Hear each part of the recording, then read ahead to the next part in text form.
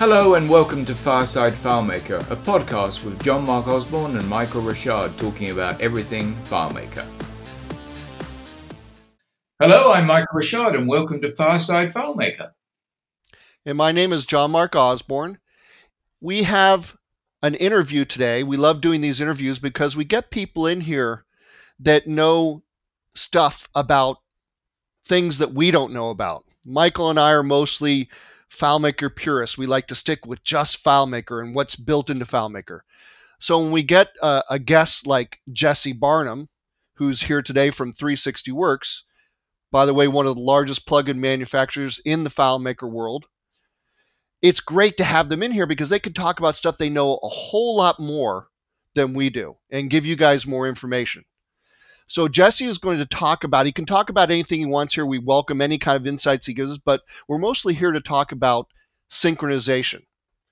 And what we're going to do is set up this a little bit and ask a few questions to Jesse about his FileMaker experience because he's been around for a long time. So let me ask you, Jesse, introduce yourself however you want, but I'm going to ask the first question also, which is how long have you been working with FileMaker and how long has 360 Works been around? Okay. So thanks a lot for having me on. It was really nice to get an invitation. And so a little bit about my background. I started with FileMaker in 1992. And the way I got started was actually from the Atlanta Mac Users Group. And a developer who has unfortunately recently passed away, Lee Hung, was kind of out of the goodness of his heart, just kind of ran this special interest group and just taught us all basically for free how to use FileMaker.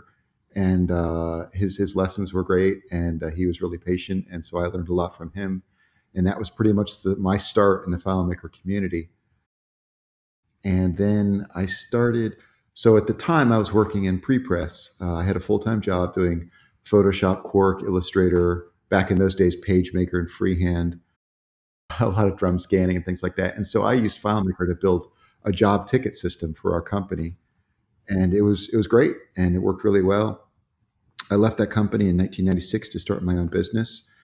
And that was at the time called Prometheus Systems Consulting. I started off doing Mac IT support. You know, back in those days, the main thing people used Macs for was publishing. And so I knew a lot about like corrupted fonts and PostScript errors and fixing printer issues and drivers and things like that. So I went to a lot of the same clients that I had been working with at the prepress place to help them when their computers were acting up. And one of the first big clients that I got was an advertising agency, Bernard Hodes Group. And they asked if I could also, in addition to fixing their computers, help them come up with like this job ticketing system. So I was like, oh yeah, I've been using this FileMaker 2.1, and now it's up to 3.0. So now we've got relationships and lookups and things like that. So that was kind of the beginning of my professional FileMaker career, was 96. I think we changed our name to 360 Works like 99 or 2000. Try spelling Prometheus-Systems consulting.com like a dozen times a day and it gets pretty old, so we came up with something much shorter and easier to spell, but that was kind of the history of it. I find it interesting that you talk about your mentor. Mine was Michael Whitney. Nobody knows who he is. He's a guy who sat across from me in tech support. We had cube doors that were facing each other. And so when I had a question, I'd swivel around in my chair because, when I started, I didn't know hardly anything about FileMaker. I'd hit the mute button even while I was talking to somebody on the phone and ask him a question. He might write down on paper, come over. And so having a mentor is such a great thing. And we've talked about this before in these podcasts. And it's great that you brought it up, that you revealed that, this Lee Hung was your mentor, and it's great to have had one. Yeah, I was really grateful to him. I think I realized, especially now, but even at the time, I was young. I was like 23 when I was doing this stuff. And I really realized, wow, why is this guy spending so much of his time to teach a bunch of people who are not paying him how to do this database system? And he was so incredibly organized. I remember one time he had a demo file, and his demo had a bunch of scripts in it, and he was showing us like script by script how everything worked. And I noticed at one point, I'm like, Lee, your scripts are in alphabetical order. He's like, that's just how I like it. So, I learned a lot of kind of discipline and rigor from kind of how good he was. And so, he passed away. I think it was last year. And so that was sad, but I owe him a lot. It's really interesting that one of the things that I've always loved about the FileMaker community is the willingness of people to take time to share their knowledge and expertise with other people. And that sense of community is fantastic, and it's very short supply these days, unfortunately. Yeah, I think the FileMaker community is really exceptional. And I do some Java development and JavaScript, and the community level is not quite the same. And the reason I attribute to that is because nobody really, maybe a few people, there are very few people, let's put it that way, who like decide to start off with their career as FileMaker. And, nobody goes to college saying, I'm going to learn how to program FileMaker so I can go get a job. Really what happens is people have other jobs, like real jobs. And then FileMaker, like I did, doing prepress. And then FileMaker falls in my lap, and I'm like, wait, this is way cooler than my real job. I want to do this. And so when you have a whole community of people who latched onto something because they discovered that they loved it more than whatever the thing was that they were doing, that's great. It's kind of a self-selecting group of people who just do it because they love it. And when you do something because you love it, you're going to be happy to show other people how to do it as well. Yeah, I think that's very true. I remember back in '87 when I started with FileMaker, literally the moment I started playing with it, I fell in love with it, and I've never fallen out of love with it. Yeah. It's incredibly empowering. Yeah. So you're based in Atlanta, if my memory serves me correct. Yeah. And have you lived in Atlanta all your life? Now, I grew up in Sarasota, Florida. I came here in 1990 to go to school at Georgia Tech, and didn't wind up graduating from Georgia Tech because I basically, once I discovered the computer lab, I stopped going to class and I was just in the computer lab all the time. And it's kind of funny because in the computer lab, we had Spark stations, Sun Spark stations. And so I learned Unix kind of just word by word. And so once we switched to OS 10, all of the Mac people were like, oh, this is terrible. I don't know how to do anything. And I'm like, this is just like the Sun Spark stations I used to use all the time in the computer lab at Georgia Tech. So I feel like I got a lucky break there that I was a little maybe 10 years ahead of where things were actually going. But it was kind of funny because my wife moved up, or my now wife, at the time I didn't know her, she moved up for the Olympics. She got a job at the same advertising agency, Bernard Huda's group that I mentioned before. So we met at that advertising agency. We started dating, got married, then her family moved up, then my dad moved up, then her brother moved up, then my aunt moved up. So like now we're getting our Thanksgiving stuff together for next week. We're probably going to have like 19 people here. None of them are originally from Atlanta, but we've kind of established this sort of critical mass black hole where we're attracting everybody, all of our friends and family to Atlanta. Well, that's good. Now, your brother Sam is part of the company. And yes, he is. If I remember rightly, he lives in San Francisco? Yep, he's right in downtown on Bush Street. Oh, that's a nice area to live in. Yeah. And what does Sam do within the company? Does he do the same thing as you do? He has one very large client that keeps, it's our largest client that keeps him extremely busy. And it's about 10% FileMaker, 90% other stuff, a lot of Java programming, a lot of AWS, but some FileMaker too. And so he keeps very busy with them, but he also helps build a lot of our internal systems. He builds our online store. He builds the system that we use for our time tracking system. And he and I do a lot of product development as well. So kind of that's his break from the client that he works on all the time, is for he and I to get together and do product development, which is always fun. Do you find it difficult working at such remote distances, or is it really easy for the two of you? For the two of us, it works out pretty well.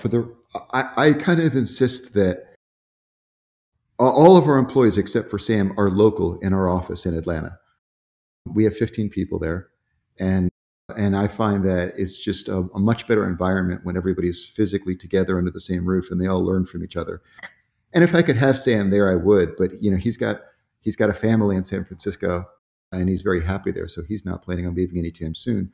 But what we do is we'll do kind of these fun projects where he'll come to Atlanta or I'll go to San Francisco, and we'll go somewhere for a week and we'll just hole up somewhere and write code and ride motorcycles and hike and have a fun time. So that's always something we look forward to. So like in February, that's when we really started to get rolling with MirrorSync 6. He came to Atlanta. We got on the motorcycles, went down to South Georgia, stayed at a cabin, and just got tons of work done in about 5 days between the hiking, the motorcycling, and the coding. It was great. Yeah, it sounds like a good way to do things. Yeah. But yeah, working remote is, I'm a little skeptical of a completely virtual arrangement. I do find a lot of value in face-to-face, learning and interaction. Well, it's kind of like, when you're having you're doing a mastermind session, when you've got a whole bunch of people all working and thinking about the same thing, you get an incredible synchronicity between minds and ideas just come out of nowhere. Yeah, and our business model is very much oriented towards having very entry-level people that we train, and that can't work remotely. So on either end, the junior developers need to be in the physical office with the senior developers, because that's the only way that they can really learn well. And you could make the case, there's so many great remote tools like Slack and all sorts of video conferencing tools. So you can make the case that it's possible to connect it easily, but when you're in the same room with each other, you can see somebody's body language and you can know that they're stuck. I can just tell from the way they're staring at the screen that they're stuck. And then you can walk over to them and say, hey, what are you working on? Maybe I can help. And that wouldn't happen if it was remote. So it's interesting that you are based in Atlanta, because I'm born and raised in California, but I lived in Georgia for 2 years over in Marietta. Oh, awesome. Yeah, we're in Roswell, so we're neighbors. I barely know where Marietta is anymore because I was in 4th grade. So, but we've got some kind of connection there, right? Yeah. I like Georgia a lot. The seasons are very distinct, and the economy is good, and there's a lot of exciting things happening in Atlanta. I do get jealous of your weather. Every time we have DevCon in San Diego, I'm like, oh my God, this is going to be awesome. Isn't it funny, though, that DevCon is so often at places that you wouldn't choose to visit in that time of year? Yes. I'm excited about Nashville. I got to say. I am too. It's the first one I'm going to be going to for about 10 years. That was a real out of nowhere kind of thing. I was not prepared for that.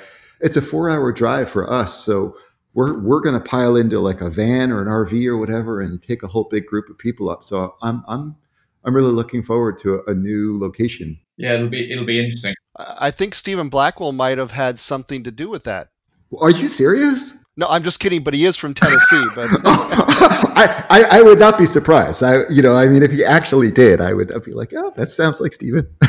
So let's, we love these stories, and feel free to share anything you want during this interview, but we're going to try to get on track here. And I want to set up this whole synchronization thing by first having you talk about the various different ways that you can actually share FileMaker databases. We have the network, or the internet, where it's live. You have a copy of your database that you only make changes to one copy of it, so you can, certainly share that with other people, import stuff. You can import with matching records. I'm going over it really quick. I'm sure you'll spend a lot more time on it.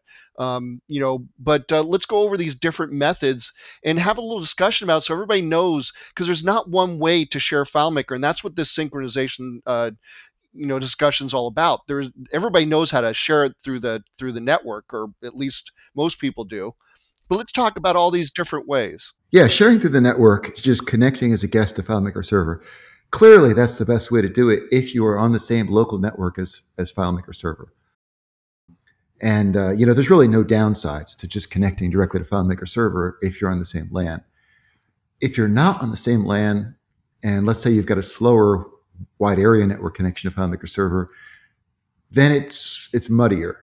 It might still be the best option to connect to FileMaker Server if the database is very large and has millions of records in a bunch of different tables, and everybody who connects to that server needs to be able to access all of those records. Then that's probably still the best way to do it.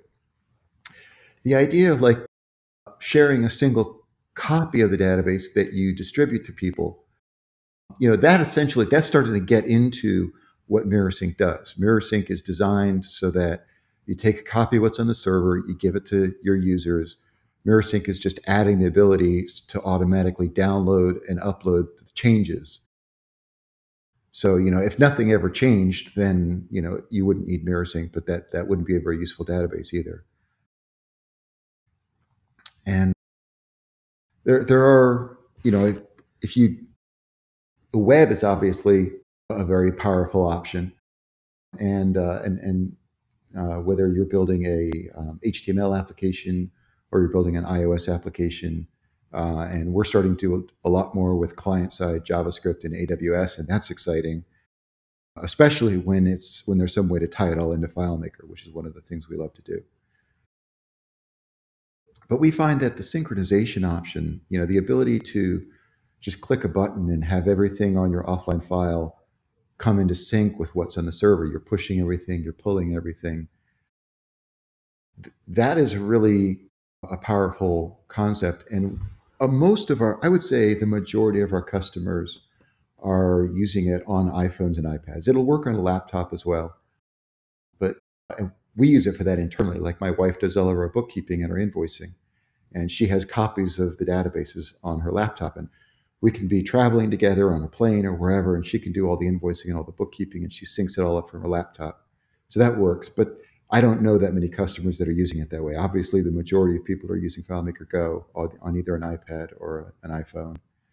And a lot of them are doing field data collection. We have a lot of people doing, construction work or monitoring gas pipes or inspecting chimneys or floors or doing medical health checks.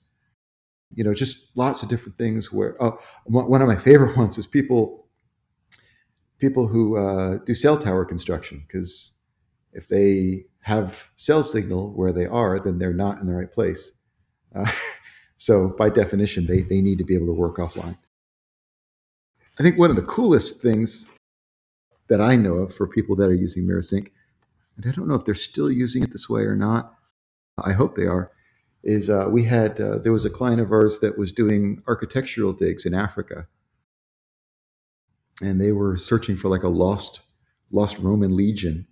And so they had, they were out in the middle of the desert. And so they would do their digs and they would take their photographs on their iPhones, and then they would sync it all up to a Mac Mini out in the field that they had with them using MirrorSync. So there's some pretty neat things that people do with it. This reminds me of a client I had where they were doing insurance inspections. And normally I would try to design a solution that's live linked. You're just connecting up, like you said, to FileMaker Server, because it's a no-brainer. It's really easy to do. You just simply put your file in FileMaker Server. You go to the open remote dialog, or whatever it's called these days, the host dialog. I can never remember. I'll just start calling things ScriptMaker. And you just connect up to it. You put your password and you connect it up, and everything you put in there goes directly on the server, and it's immediately available to everybody. But I had this insurance inspector, and he actually was contracted for insurance, and they had to often be down inside of basements and stuff, and they didn't have internet connection.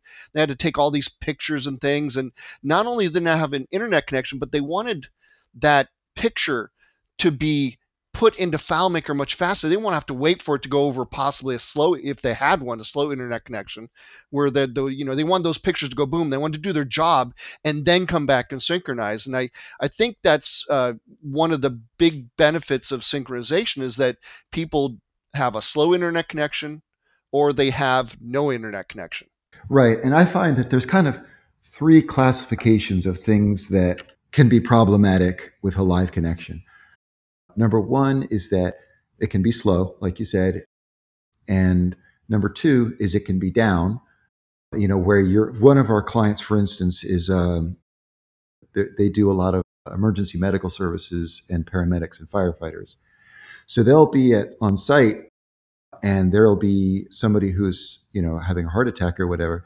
They load them in the back of the ambulance. They may have internet and they may have a working cell signal on their phone at the time they're doing it.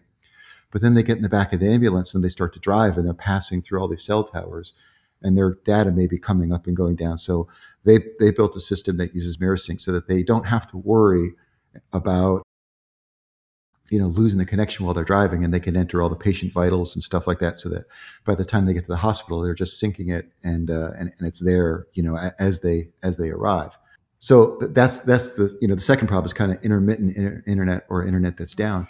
And then the third issue, which is not quite as obvious, is the problem of just exiting out of FileMaker Go. Even if you have fast internet and it works all the time and you never lose internet connection, it's obnoxious when you switch out of FileMaker Go and then you try to switch back to it and you've lost the connection to the server, and now you need to relog in and rerun the startup scripts and get back to wherever you were. So the ability to have the solution, kind of just you exit out of FileMaker Go and everything stays right where you left it, and then you can come back in later and it's still right where you left it, just as because you are literally working with your own copy of the file.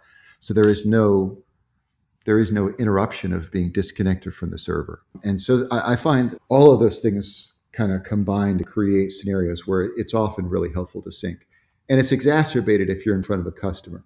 If you're an inspector and you're walking around and you want to show a customer things that you found, and that's the moment that you're like, it starts spinning and scrolling because it's waiting for something to load. You don't want that to happen in front of a customer. So I find that having that offline copy gives you that assurance that you're not going to suddenly find yourself waiting for the system to do something. Yeah, you made three really valid points that I don't think many people ever consider or take into consideration. And certainly, I'm aware of all of those, but now hearing you mention them, bring them up, it sort of has brought them to my forefront of my mind instead of being at the back. Yeah, and some things are more critical than others, and the more critical it is, and the more time sensitive it is, the stronger the argument becomes for working on your own copy of the file. There's just a lot less that can go wrong. I think it's important to note that the realistic nature of what you're saying, because recently, I forget what version, but a couple of versions back, FileMaker brought out Perform script on server. And part of the reason for this was because of what you said. People were in FileMaker Go and they didn't want to wait for a script to get done running. So they'd say perform it on the server, and then they could get out of FileMaker Go and go to the other app. And it doesn't matter if it loses connection at that point because the script is performing on the server. So I think all these things come back to really point out that there's many ways to do things, and one of your considerations whenever designing a solution is, should I synchronize? Would it be beneficial? Yes, and there are times that it is, and there are times that it is clearly not. So it's not the right solution for everything. And I think there's also a good thing to point out here is that you can do synchronization without third-party products. And I was hoping, I know that obviously you sell a third-party product and it's very popular and it's really good. And you spent, I think you told us the last 6 months of your life working on MirrorSync 6. But talk a little bit about the complexity of creating your own synchronization, and possibly when it might make sense rather than buying a third-party product. And probably and maybe in simpler scenarios, you might want to do your own synchronization with just FileMaker features. Originally with MirrorSync was born out of an attempt that I made many years ago to build a FileMaker synchronization system for a customer, and I never got it to work. And I know that was a long time ago, and there weren't white pages or white.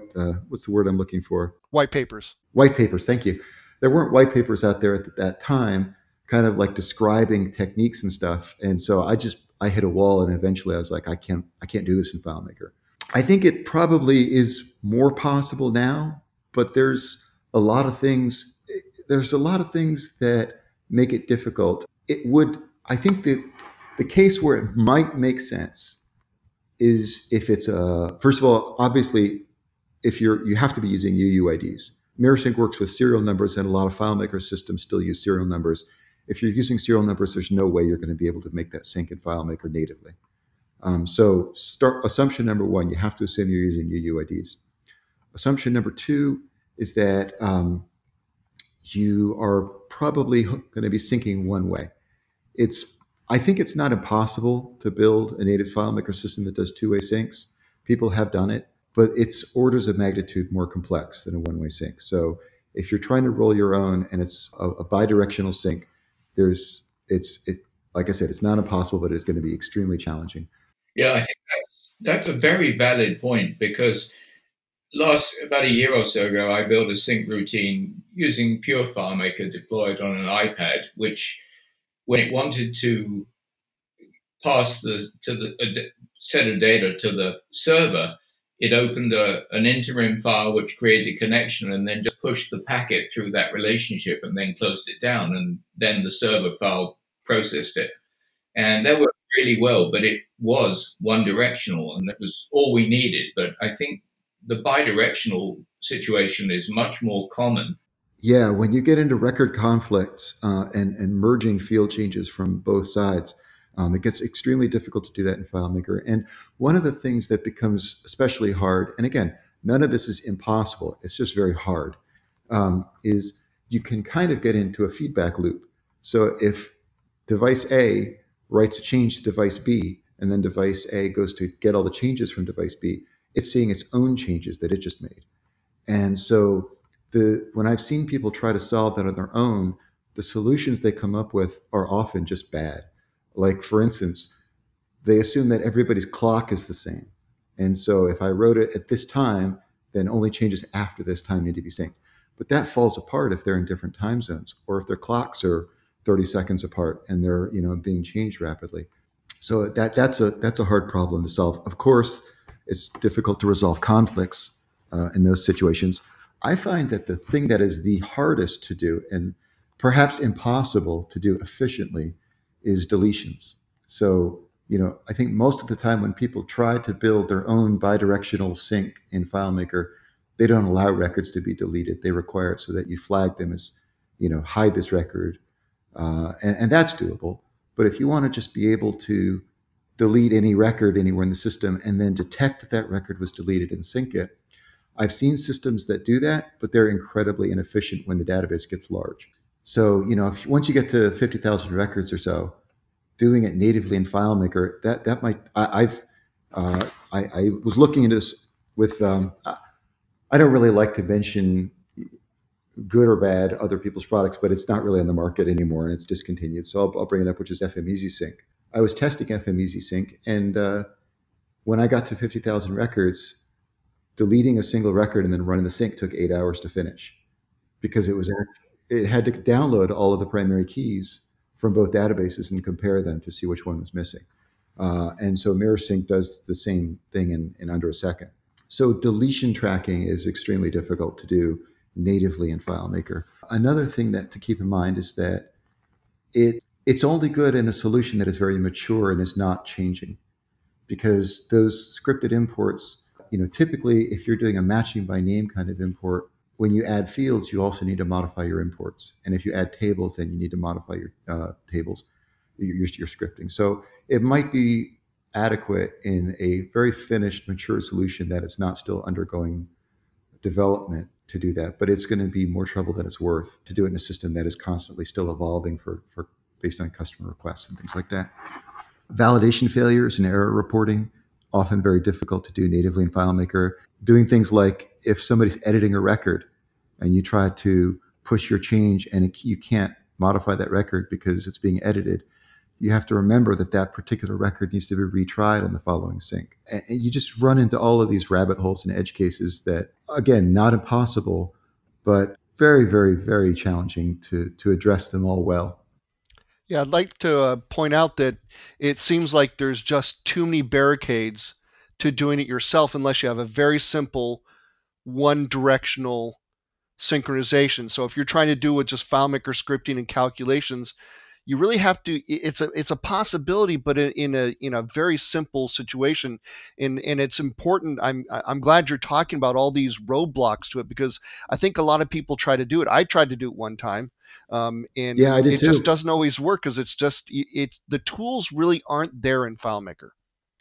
Yeah, they yeah, and you run in. You're right. You're right. They're not, and you run into performance problems when you try to get FileMaker to do it the way that I would do it, like say with Java. Yeah, trying to force the square peg into a round hole. It's not there for FileMaker, and that's kind of the point I was trying to make. By you can do it with FileMaker, but after this long discussion, you probably want to save it for the most simplest synchronization scenarios. But you also brought up a couple other things. Can we talk a little bit about the difference between UUID number, and serial numbers as far as synchronization goes, so people understand why you can't use serial numbers, or you could, but it's a pain in the in the rear, and what the difference between UUID and UID number is. Yeah. So serial numbers. I mean, we all know what serial numbers are: 1, 2, 3, 4, 5. And if you're using those as primary keys, it becomes problematic to sync those using native FileMaker features. MirrorSync does it, but it's fairly complex what it has to do behind the scenes to make it work. The reason it's hard is because if Michael, if you create record, if we both have the same copy of the file, and you create records 1 through 10, and I have the same file and I create records 1 through 10, or then your record number 4 doesn't really have anything to do with my record number 4. So when I go to import your records into my system, I don't know exactly what I would do there, but it's not going to be good. I don't want to have 2 records with ID number 4. I clearly don't want to replace mine with record number 4. The way MirrorSync does it is it would import yours into my system and allow them to get renumbered 11 through 20. But then MirrorSync internally keeps a table of that, so that if you go and you change record number 5, MirrorSync will know, oh, I need to actually make this change to record number 15. Yeah, that's an interesting point. I make a point of never using serial numbers for anything, for any connections or relationships, and I always use UUID. But recently we were talking to, I think it was perhaps Mark, and the subject, the UUID numbers came up, which is a FileMaker function, but it's not one that FileMaker uses in the base elements for a table. And what's your thoughts and information on this subject? Yeah, so in MirrorSync 5 and earlier, we did not support UUID numbers. And the reason is because we assumed that that numbers were no longer than 17 digits, because that's the way it is in every other database. And we sync with MySQL and Oracle and SQL Server and all these things. So, we're kind of limited by what those other systems do. So by limiting ourselves to 17 digits, we clearly could not work with UUID numbers. Starting in MirrorSync 6, we now support that, partly because it's, MirrorSync. The other thing is that MirrorSync was originally written to work in FileMaker 10, and it's continued to be supported in FileMaker 10 up through MirrorSync 5. In MirrorSync 6, we said, it's a clean slate, we're going to require 17 or later.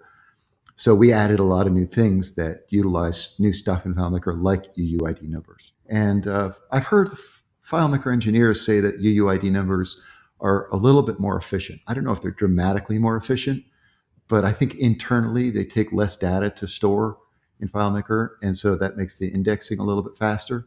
Essentially, a UUID number I believe it's 52 digit. It's a 52-digit long number, as opposed to a 36-character UUID. That's letters 0 through 9 and A through F. And from MirrorSync standpoint, we basically treat a UUID number as just a long piece of text. So we don't internally get any efficiency out of a UUID number, but FileMaker probably gets at least a marginal improvement with efficiency if you're using a UUID number as opposed to a UUID. Well, if that's true, you'd think that they would make that the option that they use with their primary key field. I think that's a valid point. I think one thing about UUIDs is that there aren't many, as I mentioned, there are not many non-FileMaker systems that support 52-character digits. They're basically going to treat it as text. So if you're wanting to interoperate between FileMaker and any other system, just about every database out there now supports UUIDs. Often many of them have native support for generating UUIDs. So I think the UUID is a better choice for interoperability outside of the FileMaker ecosystem. But I think the UUID number might be better if you're building an entirely FileMaker-based system that doesn't need to talk to anything else. Yeah, that's a great distinction, Jesse. Thank you. Now, you mentioned that it sounds like MirrorSync does field level synchronization. And I want to compare that to probably what you only are going to get out of doing synchronization with FileMaker features is record level synchronization. Can you tell us what the difference between the two are and what you can expect with each one of those approaches, record versus field level? Yeah, so we do MirrorSync also does record level synchronization in the sense that if you change a record, we pull all the fields from that record and we write all of the fields from that record to the destination. But where it does get down to a field level is when there's a conflict. So, if you change the phone number of a record and I change the email address of that same record and we go and try and sync to the server, MirrorSync will see that, oh, somebody else modified this record. I was going to write all of the fields, but let me take a look and see what the fields are in the server and compare that. Not just compare that. How do I say this? We can't just simply compare what's in the server to what I have because, yeah, your email address doesn't match my email and your phone doesn't match my phone. But just doing a two-way merge is not enough to know who changed what. So MirrorSync keeps an audit log that allows it to do a three-way sync. So rather than just compare what's on the server to my version, I'm comparing what's in the server to what was the last contents of the record when we were both in sync with each other. And so that wasn't the right word. I didn't explain that very well. But basically, MirrorSync has a snapshot of what the record looked like when it was the same on both. And then it can compare the server to that last snapshot and my copy to the last snapshot. And that's when MirrorSync can say, I see that the phone number was changed on the server, but the email address was changed on your copy. So I'm going to create a new record that merges these changes together, and then I'll write that full record to the server. So we are always writing a full record at a time. But when we get into conflicts, that's when we get down to the field level to figure out which things to merge with other things. We don't do that on every change because it is time consuming. It adds a lot of time to the sync, and we try to make MirrorSync extremely fast. So we don't routinely compare at a field level. We only do it when we see that it's been changed on both based on the modification timestamp. Now, when you're changing the data, in the case you just illustrated where you had two different fields, one was changed on one location, and the other was changed on the other.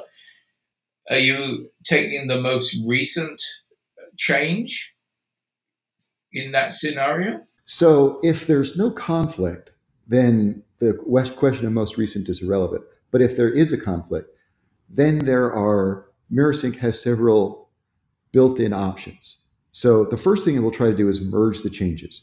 And if it can merge the changes, if it can see that, I see that phone number was changed here, email was changed there, then it doesn't need to treat that as a conflict. It can say, this isn't really a conflict. I can just put the changes together and then we're fine and there's no problem. But what if we both change the email address? Now you have a conflict, and MirrorSync doesn't know enough to know whether your email address that you put is the correct one or whether mine is the correct one. So then you get into a legitimate conflict scenario. And so MirrorSync has several strategies for dealing with that. One is that the most recent modification wins, which is an important distinction. It's not the most recent sync wins, which I think the other frameworks that I've looked at for doing sync will typically take a most recent sync wins. But that's not, if somebody else changes the record last week and now I change it right now and then I sync, and then 5 minutes later, this other person who changed it a week ago syncs, in the last sync wins scenario, theirs would take precedence because they synced after me. But in a last modification wins scenario, MirrorSync would see, they're syncing after Jesse, but their change is older than Jesse's. And so in the last modification win scenario, Jesse's would take priority because it was modified more recently. The other thing that can be done is a user picks, what we call user picks. And that is where we say to the user, I couldn't write this record because there was a conflict. And then we pop up a web-based color-coded thing, which this is one thing that's hard to see in a podcast. It actually looks really cool when you see it visually because it shows all the fields left and right, and it highlights them to show you exactly which fields changed. And then you just have arrows that you can say, I want the left version or the right version, and you can pick it on a per field basis so that you can kind of match all those up together, and then you run the sync again, and MirrorSync will apply all those changes based on what you pick. A lot of people, a lot of developers, I find, really don't trust their users to get that right, which I think is overly skeptical. I think users can handle that kind of thing, but that's not my call. The point is that we have a third option, which is administrator picks, which is basically the same thing as user picks, except instead of the person doing the sync making that choice, an email gets sent to an administrator, and the administrator clicks that link. They get a web view pop up, and then they can pick the exact same things. And when that user runs their next sync, it will apply whatever changes the administrator selected. So those are our conflict resolution strategies, and it feels like that works pretty well. I don't think we've had a feature request in quite a long time for anything beyond the scope of those conflict resolution strategies. So you've clearly put a tremendous amount of thought into this product and making sure it works correctly, and how it decides which change is going to take precedence. But I also need to mention, since we don't want to play favorites here, that there are other products out there in the market, such as GoZync from Geist Interactive and Seed Code, Sync Server Pro from Linear Blue, RestFM from Goya, and I even found a little product called Simple Starter Sync from Neocode. Those are things that you consider, and you should look at each product and decide which one's the best for you. So we don't want to necessarily say that MirrorSync, although Jesse is very knowledgeable, you can see what he's talking about, but we want to make sure you know what the rest of the products are out there. Yes, absolutely. In your mind, Jesse, what is the big advantage of MirrorSync over other competing products? And I know you've just mentioned several of them. Yeah, I don't want to single anything out, but I would just say, in a broad sense, I find that MirrorSync is far easier to set up and configure than any other sync system that I've seen. And I would 100% agree with you. I looked at one of the competitors, and I'm not going to mention them either, and the setup was like, I've got a headache before I even start. Yeah, so we got the setup down so quick that what we started doing was, at DevCon, we started doing a MirrorSync setup station so that people could actually just bring their solutions to us in their 15-minute break between sessions, or a full hour during a session, either one. And we would have one of our MirrorSync tech support people just do the setup for them for free at DevCon during a session or during a break. And this is without knowing anything about their solutions. So that was really cool for me. That really validated for me that we've managed to make the setup process so kind of universal and so quick and so simple. And how was that received from the user standpoint, people at the show? Was it wow? We got a fair bit of uptake on that. Although really, what really wound up happening is we had a whole bunch of people that were already using MirrorSync just want to come and ask us a bunch of questions. So it turned more into a Q&A session. But we did definitely have a fair number of people that wanted to do that. I think people didn't actually believe that we could set it up for them on their server. So a lot of people would bring a copy of their solution on a USB drive just to actually see us do it. I mean, the way we were pitching it is to say, hey, RDP into your server, and we'll just set it up for you. And when you get home, you're done and you're ready to go. I think we did a handful of those, but for the most part, I think people were just skeptical that it would even work, and they just wanted to bring a copy of their solution to see it done, and then maybe go back home and do it themselves. So, Jesse, what happens if in the middle of your synchronization you lose internet connectivity? What does MirrorSync do? Yeah, and that does happen often. And so MirrorSync, John Sindelar and I were talking about this many years ago, and John Sindelar came up with the word that I liked, a phrase that I like, which is eventually consistent, as opposed to transaction. So in a transactional model, if the sync fails partway through, then you would revert everything that had been done, and then on your next sync, you would redo all those things. And the MirrorSync takes, I like the phrase he came up with, MirrorSync takes the eventually consistent approach, which is to say, if we're syncing 10 different tables and we get 70% of the way through table number 6 when it dies, we'll remember that.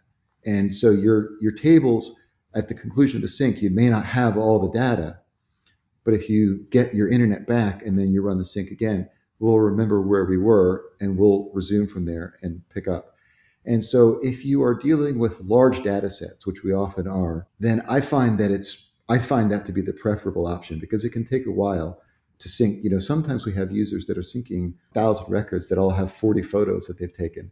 And, they might have to sync overnight to get something like that finished, because it's just the amount of data. And so it would suck to wake up in the morning and find out that your iPad went to sleep 10 minutes before it finished, and then you need to do the whole thing again. But there are other examples, like if you are doing finances, where it would be unthinkable to have partly finished records sent from one system to the other. So in those systems, you need to either make sure that there is some warning that pops up to the user in case the sync doesn't complete and they can do it again, or maybe MirrorSync is not the right solution in that environment. Does MirrorSync keep an audit log of what was changed where, Jesse, if anybody ever wanted to go back and look? Yeah, it's not part of our user interface in the admin, but there is a text file log that gets kept. And so, yeah, in the logs directory of MirrorSync, there is a list of every change that we make to every record on every device. So it would always be possible to reconstruct the sequence of what happened in case something goes wrong.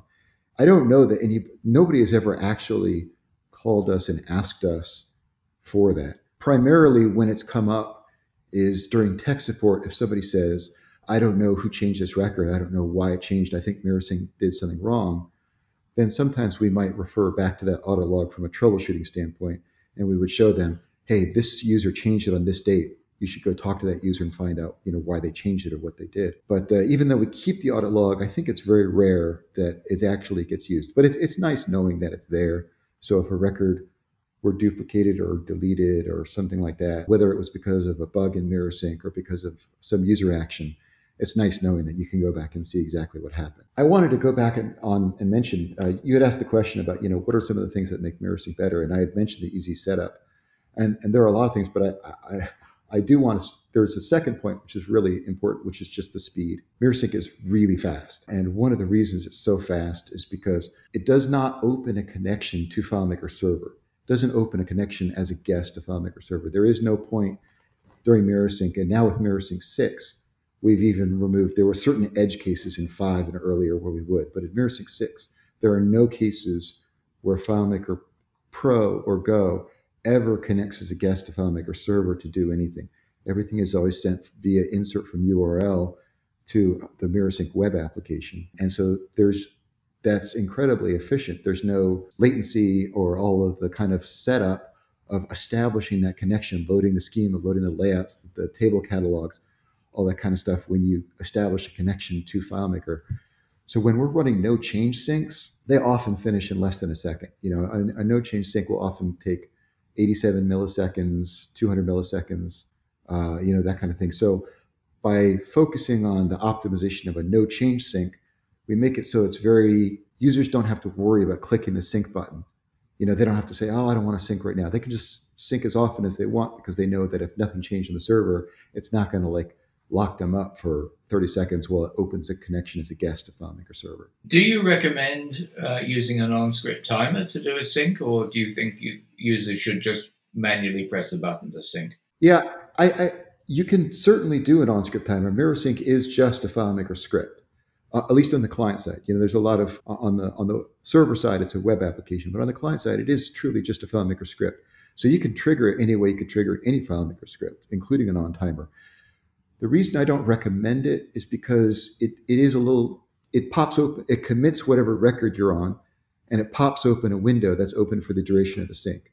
So even if the sync is very fast, even if it runs in half a second, it would be annoying to me if I'm doing data entry that every 5 minutes my record commits and it pops open a window and then that window closes. Even if it leaves me where I was, I would find that not great.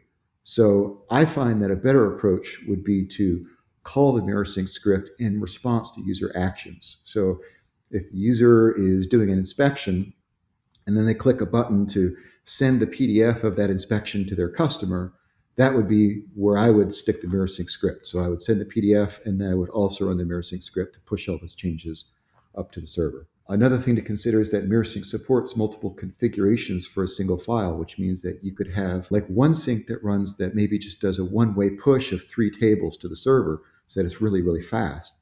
And then at the end of the day, you could have another sync that does a bi-directional sync of 50 tables.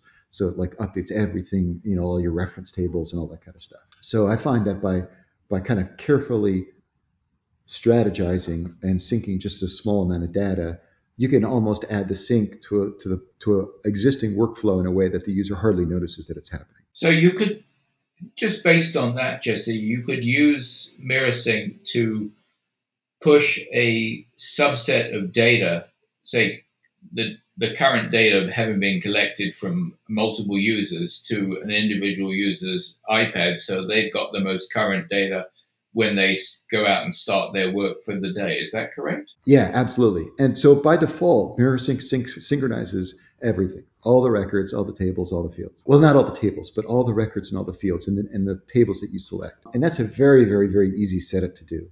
But we generally recommend, for efficiency, depending on the size of your database and the number of users, it will almost always be faster to filter it so that each user only gets their deliveries or their inspections or their jobs or their orders or whatever it is, the things that they're doing. And it's very, very easy to customize that. It just uses regular FileMaker scripting.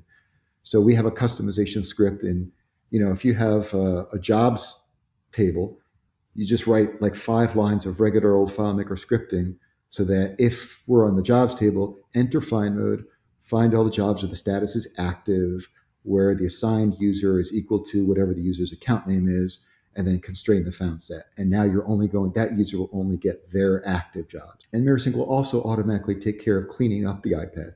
So if that status gets changed to complete on the server, then maybe the user changes it to complete and they run their sync on the following sync that no longer matches that criteria because it's customized to only find active jobs. So it'll remove that job from their iPad because it no longer is active and no longer matches their filter criteria. So we always recommend filtering based on the user for large databases with a large number of users because it gets exponentially more efficient that way. So how does MirrorSync know which data to synchronize with which mobile application? There's 2 ways to take that question. Are you asking...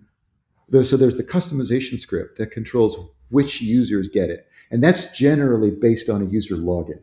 Typically, so if you distribute 10 iPads to 10 different people in the field, the way I would usually recommend that those 10 people have 10 distinct usernames and passwords.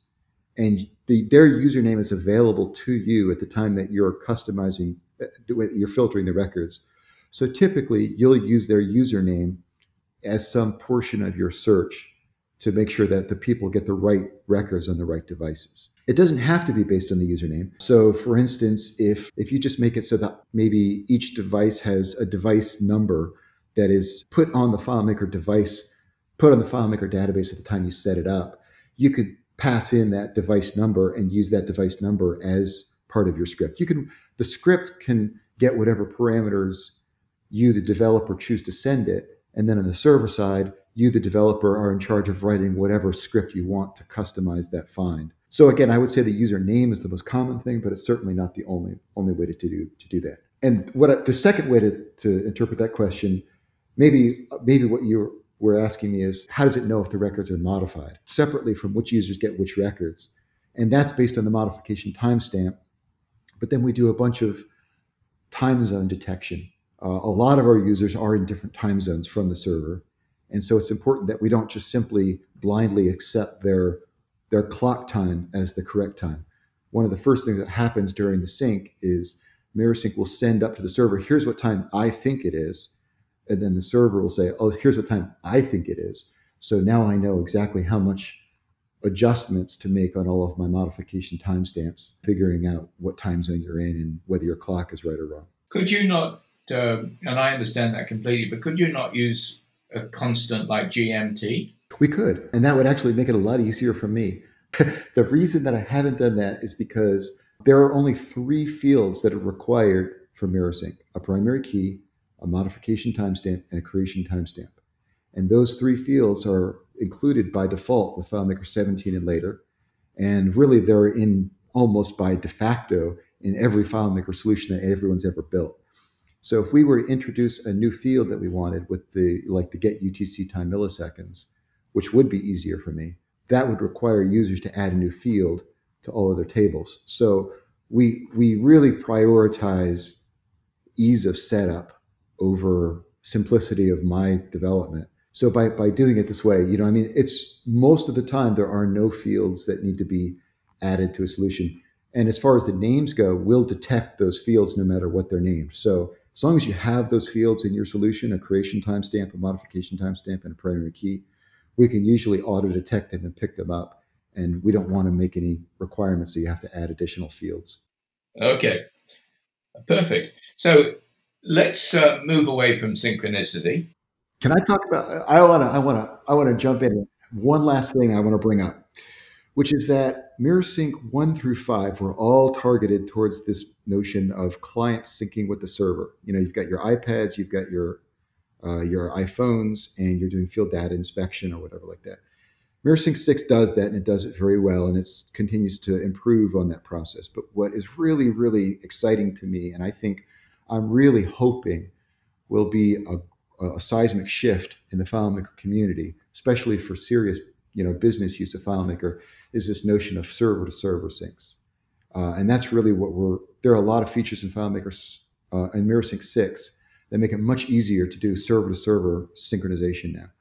And so I feel like FileMaker has never had a good option for clustering and replication and geographic distribution and load balancing and failovers and all those kinds of things. And we just kind of live with it, And so when there's downtime, we tell our users it's down. We try to make it so that we can get our backups as quickly as possible. FileMaker made, in my opinion, a half-hearted attempt to do something with their progressive backups, which they then ditched. And so there is not really a good solution for people that have mission-critical systems or for people that have users in widely distributed geographies. And so MirrorSync 6, I'm really hoping will get traction in that area. And I think that enterprise customers should take a hard look at MirrorSync and see whether it would be a good solution for them to reduce that downtime. I've done some demos at DevCon that are really cool, showing using a load balancer in front of two FileMaker servers that stay in sync with each other using MirrorSync. And I've demonstrated forcefully shutting one server down, and all the people that were doing the demo with me automatically got rerouted to the second server. And when I bring the first server back up, MirrorSync sees that it's back up, syncs all the changes from the second server back to the first server, and then the load balancer starts shuffling all those users so that they're evenly distributed again between the first and second server. And if you haven't seen that before, it's an alien concept in FileMaker. It's hard to wrap your head around it if you haven't seen that before. But when you see it, you're like, oh my God, this is how everything should work. Did you ever produce a video about that? I talked about it with Richard Carlton at a very noisy DevCon session, but I have not really done a really well done video demonstrating that, and I really ought to. While we're talking about this, and as you were talking, it just occurred to me that, as you know, we can connect to external data sources from FileMaker, and we can open up a connection to a SQL or a MySQL table and use one of the drivers to connect to it. But using MirrorSync, it would seem that you could do this you could do all of that with MirrorSync and without that ESS connection and the drivers. Absolutely. Yeah. One of the first things we did with our MySQL online stores that we had been using ESS to be able to pull reports in FileMaker and FileMaker with MirrorSync. You can also add your own additional fields to local tables. With ESS, you kind of get whatever's on the server, and the only kinds of fields you can add are unstored calcs and summary fields. There's a lot of benefits. We have if you go to docs.360works.com and you look at the advanced documentation for MirrorSync, we have an article titled Why Use MirrorSync Instead of ESS. And we have about a dozen bullet points showing you why it's better. And it's not better in every case. Like I mentioned, if you have something that speed is not important and it's just kind of administrative backend, then synchronization is probably overkill. But yeah, if it's a bigger, more complex thing and speed is important, then syncing is often a much better solution than ESS. Can MirrorSync connect to, or has this never been done, to QuickBooks desktop files and push data and pull data out of them via that? No, it can't. I don't know if there's, so MirrorSync supports any JDBC compatible database, which I don't believe QuickBooks is JDBC compatible as far as I know. And it also supports specific APIs that we've written for. So we've written API integrations for Salesforce, for Amazon Redshift, for DynamoDB, and that might be, I'm probably missing one, but I think those are the ones we've written specific APIs for. So QuickBooks is not on that list. We felt like the QuickBooks market is fairly well served at the moment. I mean, Productive has their product, which works really well. I know Todd Geist had come up with a product to work with I think the online version of QuickBooks that seems to work pretty well. So if somebody came to us with a really important reason of why they needed MirrorSync to do something that wasn't available in some existing product, we would really look hard at it. But we try not to just replicate or duplicate stuff that other people already have. Yeah, it makes sense. Okay, anything more on synchronicity before I get you off that subject and we start talking about plugins? No, this is great. Thank you guys very much. These are great questions. Well, great. So Claris recently launched FileMaker Cloud 2.0, which doesn't support plugins notably.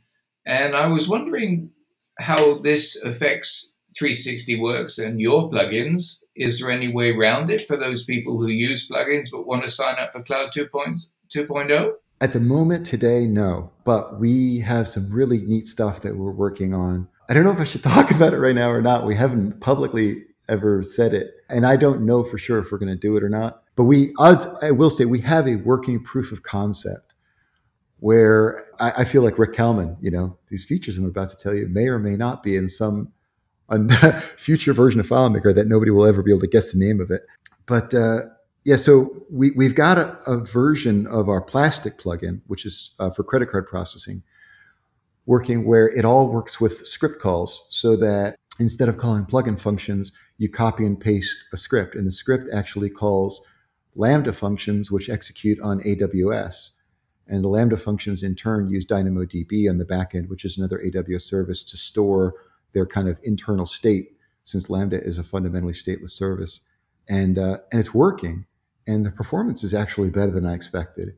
And so we really need to make a decision about whether or not we want to really finish this and do all the documentation and the licensing and the support, and come up with an easy way to deploy it, and how the AWS costs would be allocated. There's a lot of kind of business problems that haven't been solved yet. From a technical standpoint, we have a working proof of concept that where we can essentially just have cloud-based versions of all of our plugins. And that would be attractive not only for FileMaker Cloud 2.0, but it would also be attractive for FileMaker Go, which also can't easily run plugins. It's possible to run plugins with FileMaker Go if you use the iOS SDK bundler. I don't think a lot of people are using that option because it's fairly difficult to deploy those solutions. And so this would allow us to kind of satisfy two markets at once, the FileMaker Cloud market and the FileMaker Go market. We just need to really have an internal business discussion over whether the cost and benefits are in line with each other. It would certainly seem that Plastic would be a very good test case scenario, because that's a very big demand for a lot of people. Yeah, I think a lot of people want to be able to input credit card information on a mobile device and then run that charge all natively in FileMaker. And so that's why we picked it. I agree with you. And what is puzzling to me is that the version of Cloud, the first version of FileMaker Cloud, which is now FileMaker Cloud for AWS, did, if I'm correct, support plugins, and it's Linux. So you would think that version 2.0, which is also Linux, should be able to support plugins as well. I'm baffled. We did port our plugins to Linux, which is kind of, in some ways, a cautionary tale of why we are not quite jumping on this new plan yet, because we did a lot of work on that. We had very little uptake on it. And it was quite a bit of work to port it to Linux. And there was really just, if I had that to do over again, I would absolutely not have done that, especially if I could know that in a few years, FileMaker Cloud on Linux 1.0 would be discontinued and the plugins would no longer run. As to why they are not doing it in Cloud 2, I think that answer comes down very simply, which is that they are now responsible for the hosting. And I presume that they'll probably have multiple clients. I don't know if they'll be sharing the same virtual machine or if it's going to be like an Amazon container somehow. But I think that, as long as the customers were kind of responsible for their own boxes and their own hosting fees and things like that, FileMaker didn't really care whether they wanted to install third-party software into those boxes. But I think FileMaker is going to now take on a lot more of that responsibility and with it the liability of hosting those. And so there's probably security risks as well as technical issues of supporting third-party products, which I don't blame them for. I would probably feel the same way if I wanted to come up with kind of a shrink-wrapped hosting platform that I was hoping to have it be as maintenance-free as possible. So I understand that business decision. And I'm hoping that they will be as supportive as possible of third parties being able to still integrate with FileMaker Cloud without necessarily having to install a plugin on the actual box. And is there a big difference in performance or any reason why that would be a negative? Oh, yes, absolutely. Yes. You could definitely, just do all of the processing on the client side. I feel like strategically speaking, I feel like things are shifting more and more to the server side. Like for instance, WebDirect. If we want our plugins to work with WebDirect, then doing it on the client is not going to be a solution. And in addition, using the data API, it feels like the right way to use the data API is, generally speaking, in my opinion, not so much to actually use the data API the way the FileMaker created it, where you call insert, edit, update, delete, but rather to call scripts that run on the server and the scripts do the operations, because there's just a lot of limitations I find of using the data API directly. And if the scripts need to run credit cards or send emails or do FTP upload and download kind of operations, things like that, then we would need to have the ability to run those on the server. But you're absolutely right that just because your solution is hosted on FileMaker Cloud does not mean you can't use plugins. It just means you can't use plugins on the server. Some operations are going to be faster on the client, some are going to be on the server. If you're doing like a perform script on server, and the reason you're doing that is to make something faster, then obviously that plugin needs to be available on the server. And I guess it really comes down to the same arguments as perform script on server. There are some operations, like if you want to set one field in one record, clearly it's faster to do that in the client than to call perform script on server. But if you want to do a replace operation over 1 million records, then clearly it's much faster to do perform script on server, and ideally even maybe do it in the background without waiting for the result. And the same logic would apply to plugins. If you've got large batch operations, you're going to be better off with those plugins running on the server side. And if you have individual, transactional kind of operations, those are probably more efficient to run on the client. Now, Jesse, correct me if I'm wrong, but you could have, if it's possible for the plugin to work this way, have a client-side plugin working under FileMaker Advanced on Macintosh or Windows and get around the issue with Cloud 2.0 not supporting server-side plugins. Is that correct? Absolutely. There are some situations where, the client is just not an option. And we ran into this, there's a funny thing. So first of all, let me mention MirrorSync, in case I hadn't said it before, is not a plugin. So none of this kind of discussion of cloud plugins and stuff like that really is relevant to MirrorSync. It's more relevant to like our email plugin and Scribe and FTP and Plastic and those things.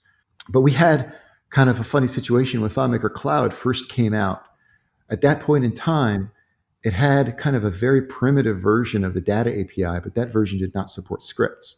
And in the MirrorSync setup process, we have to run scripts to get certain things that just aren't available any other way other than by calling a script.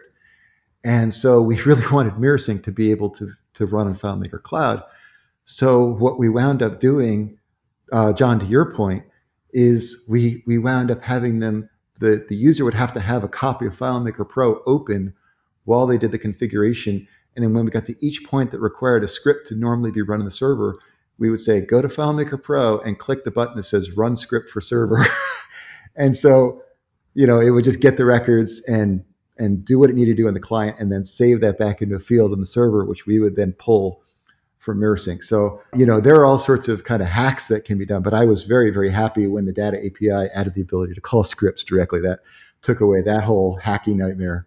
Jesse, before we get off the subject of plugins, do you think this limitation as regarding Cloud 2.0 not allow working with them is a temporary limitation that will be addressed in due course, or do you see it as perhaps Claris trying to get away from the use of plugins and do that same functionality using Claris Connect? If I had to guess, I would guess that they are not coming back. I think that as long as FileMaker, or Claris rather, is taking responsibility and has either explicit or implicit liability for what happens on the server, I think they will probably not allow any third-party software to run on that box. That's my guess. Do you see Claris Connect as being a factor in this? I'm still pretty in the dark about Claris Connect. I went to DevCon, and so I kind of got some idea of what it was about then. But I am not really. I'm not on the ETS, and so I have not had a chance to really play with it that much and see what it does or how it works. But it does definitely seem like that's the direction they'd like us to go. Is using Claris Connect whenever we need to do something that can't be done natively within FileMaker. Okay, it'll be interesting to see what actually happens with this. It's interesting times. Do you see Cloud 2.0 negatively affecting your hosting business? Because I know you do provide hosting services. We do provide hosting services, and I think that at the current price point, it's hard for me to imagine it being that competitive with anything. You know, I mean, I would like FileMaker and Claris to do well, so I'm not trying to like tear anything down, but it seems to me to be quite expensive. Well, I think it is, and I think it seems to me that they're trying to get very small businesses, and by that I mean 5 users or less, to sign up for Claris Connect, Cloud 2.0 because it's a one-stop shop. And I don't think they expect many larger than 5 users to take advantage of it, because it just becomes astronomically expensive the more users you have. Yeah, and I guess that really, since they are charging per user, if you have a very small number of users, like 1 or 2 or 3, then the monthly pricing actually probably is competitive, or maybe even better than the prices that you would pay for a dedicated server. So from that standpoint, that seems to be where it would make sense. But yeah, when you get to 10 users, 20 users, 50 users, one of our clients has 300 users, then clearly the math tilts away from the per user pricing model that they have set up. Yeah, absolutely. So finally, and just to finish off, what are your thoughts on the new direction that Claris is taking? I know I'm really excited about it, but what do you think? Yeah, I think that it's clear that Brad has a very different vision than Dominic, and I think it's scary and it's exciting. I think that when Dominic was the CEO, I felt like we had a pretty good idea of what was coming and what was not coming, and it felt stable and it felt kind of reassuring in a way. But I think that with Brad, I think that he, clearly, like immediately upon taking that position, he's made some major strategic decisions, and those could all go terribly wrong, and things could just kind of completely fall apart, or it could be tremendously successful, and FileMaker would get to the levels that we always, all kind of as a community, wish that it would be. I mean, I know everyone I know in the FileMaker community is always like griping that why isn't FileMaker as big as Salesforce? It's so good. Why isn't FileMaker, why is it a second-class citizen in the IT realm? And I think that Brad has that same question, and I think that his answer is that it is just as good as those, and it should be treated like those. And so I think it's a bit of a gamble, but it could pay off big, or it could be really bad. I think that if this bet with Claris Connect, and there's more to come, they clearly want to produce more products, but if this bet works, I think it's going to make it a no-brainer for IT departments to have to adopt FileMaker because it does something so much better. And I think that's think back when the iPhone came out. It was so much better than every other smartphone. I mean, everything else is, got the similar capabilities now. But if FileMaker pulls this off and they get the approval of IT because people are, saying we've got to have this. Look at how good this is. We can, maybe this will be the thing that takes them over the top. Yeah. Well, it's always been, it always feels like, since as long as I can remember, it feels like we, the consultants, have always been pitted against the customer's IT department, and the customer is stuck in the middle, right? And so the IT department is going, no, we don't want to install this. We don't know what it is. Who knows what it could do? We don't understand it. We can't support it. We can't maintain it. The developers are, us, are sitting here going, FileMaker is awesome. It's so fast, it's so cost effective, tremendous value. It can solve all your problems so much better than the way you're trying to solve it. And the customer is like stuck, and it feels like this push to say we're not going to have it on premises anymore, and there is a fully supported first party delivery of the infrastructure to take care of it, and you're not having to work really with Amazon directly, and you're not having to work with a third-party hosting provider, and you get kind of the safety and the comfort and security of knowing that FileMaker is providing the software as well as the infrastructure. That might really make a big difference especially to larger companies. Unfortunately, those same larger companies that it would be most attractive to are also the ones that I think would be least interested in the pricing model as it exists right now. Well, yeah, absolutely. But at the same time, there is always the scenario, Jesse, that, somebody could use regular hosting with all the, security features of FileMaker, have a server instance with you or with one of the other providers, and then use MirrorSync or any of the syncing products to sync data to their main system, whatever it is. Yeah, that's a fantastic idea. I noticed something. It was like this little bullet point near the bottom of the slide, and I think there was like 3 words said about it, and it was the most exciting part of the presentation for me, which is, did you guys notice this when they did their roadmap? They mentioned bundle Linux VM for your own like on-premises hardware. Did you guys see that? I didn't. No. What does it mean? It means, I think, if I'm just going by a bullet point, but my interpretation of it is a return to the 5.5 days when FileMaker actually had a Linux offering that you could download and install on your own Linux box. And that would be, I think, really exciting for hosting providers, because I think most hosting providers, including us, would far prefer to support a Linux box than a Windows box. And the idea of being able to install like our own AMI or something along those lines, where we would be able to manage it and maintain it and SSH into it and administer it and not have it be, FileMaker Cloud 2 obviously is a FileMaker only product. And even FileMaker Cloud 1, it was technically running on your hardware, or at least your Amazon managed hardware, but it wasn't really yours. FileMaker made it really clear. This is a black box. You shouldn't touch it. You shouldn't do anything to it. We may freely just obliterate everything on this box at any time and replace it with a new instance.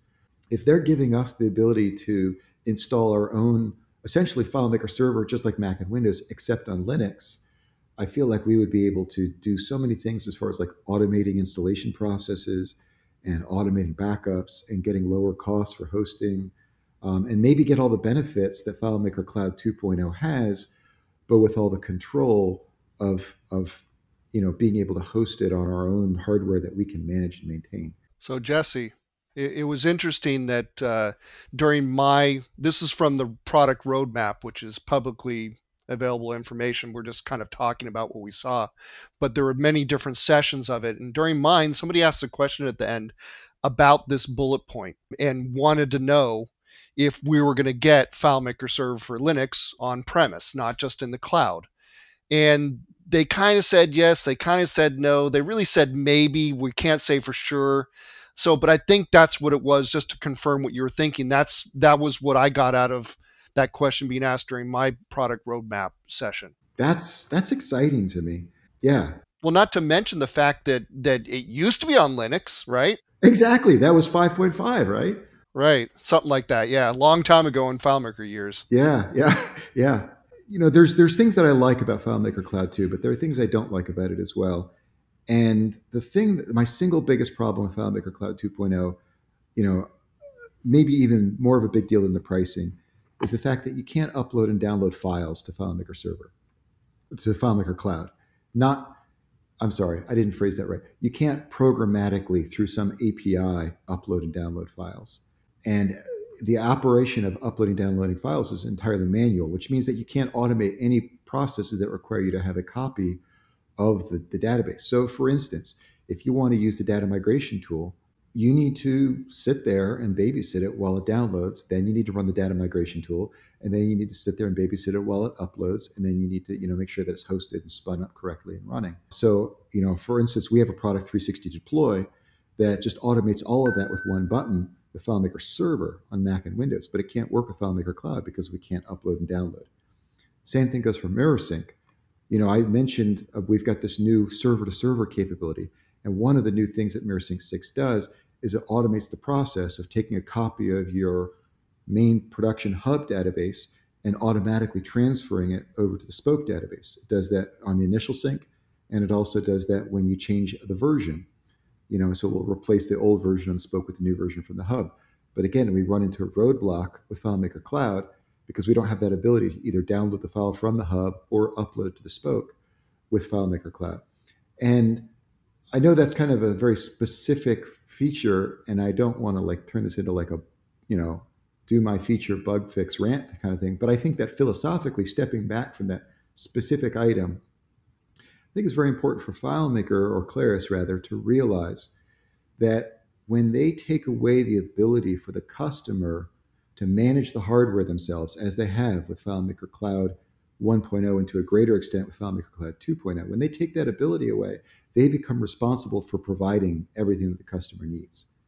So you no longer have the ability for a third party, such as ourselves, to kind of fill those gaps. And it's very important for FileMaker to be even more responsive about either implementing all the same features that the third parties were previously providing, or providing the necessary API hooks so that the third parties can continue to provide the services, maybe not on the same box as FileMaker Server.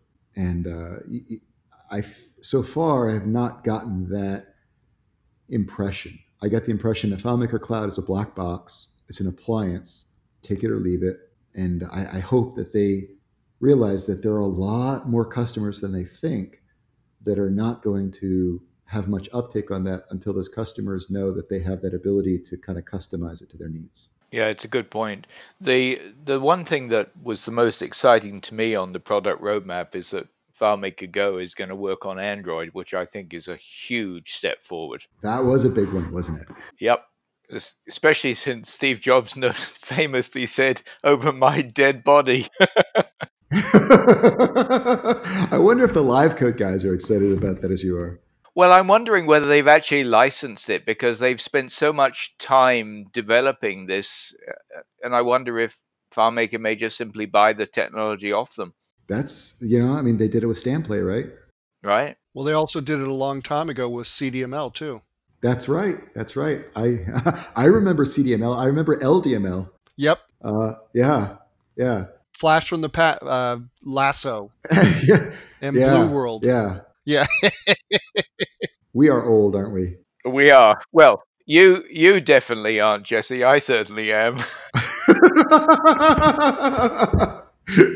Yeah, I don't know if Jesse and I add up to the same age as Michael. Thank you. Thank you very much.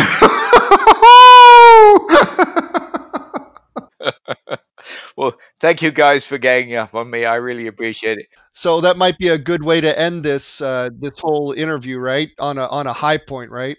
Jesse, it's been an absolute pleasure to have you on the podcast, and it's been great. It's really been a lot of fun. Well, good. Well, yeah, I really enjoyed getting to know both of you guys a lot better as well. So thank you very much. Yep, I enjoyed it as well, and hope to have you back again. Great, sounds good. So I'm Michael Richard, and I'm signing off for this week. And my name is John Mark Osborne. Please leave your comments, email them to us, go to our website, put them in there, however you want to do it, good, bad. We appreciate everything. Yep. Thanks for listening. See you next time. Bye-bye.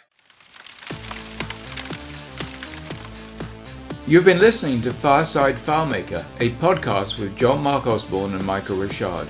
We'd love to hear what you think, so please email us at info@firesidefarmmaker.com. That's info@firesidefarmmaker.com. Thanks for listening, and we'll see you next time. Bye-bye.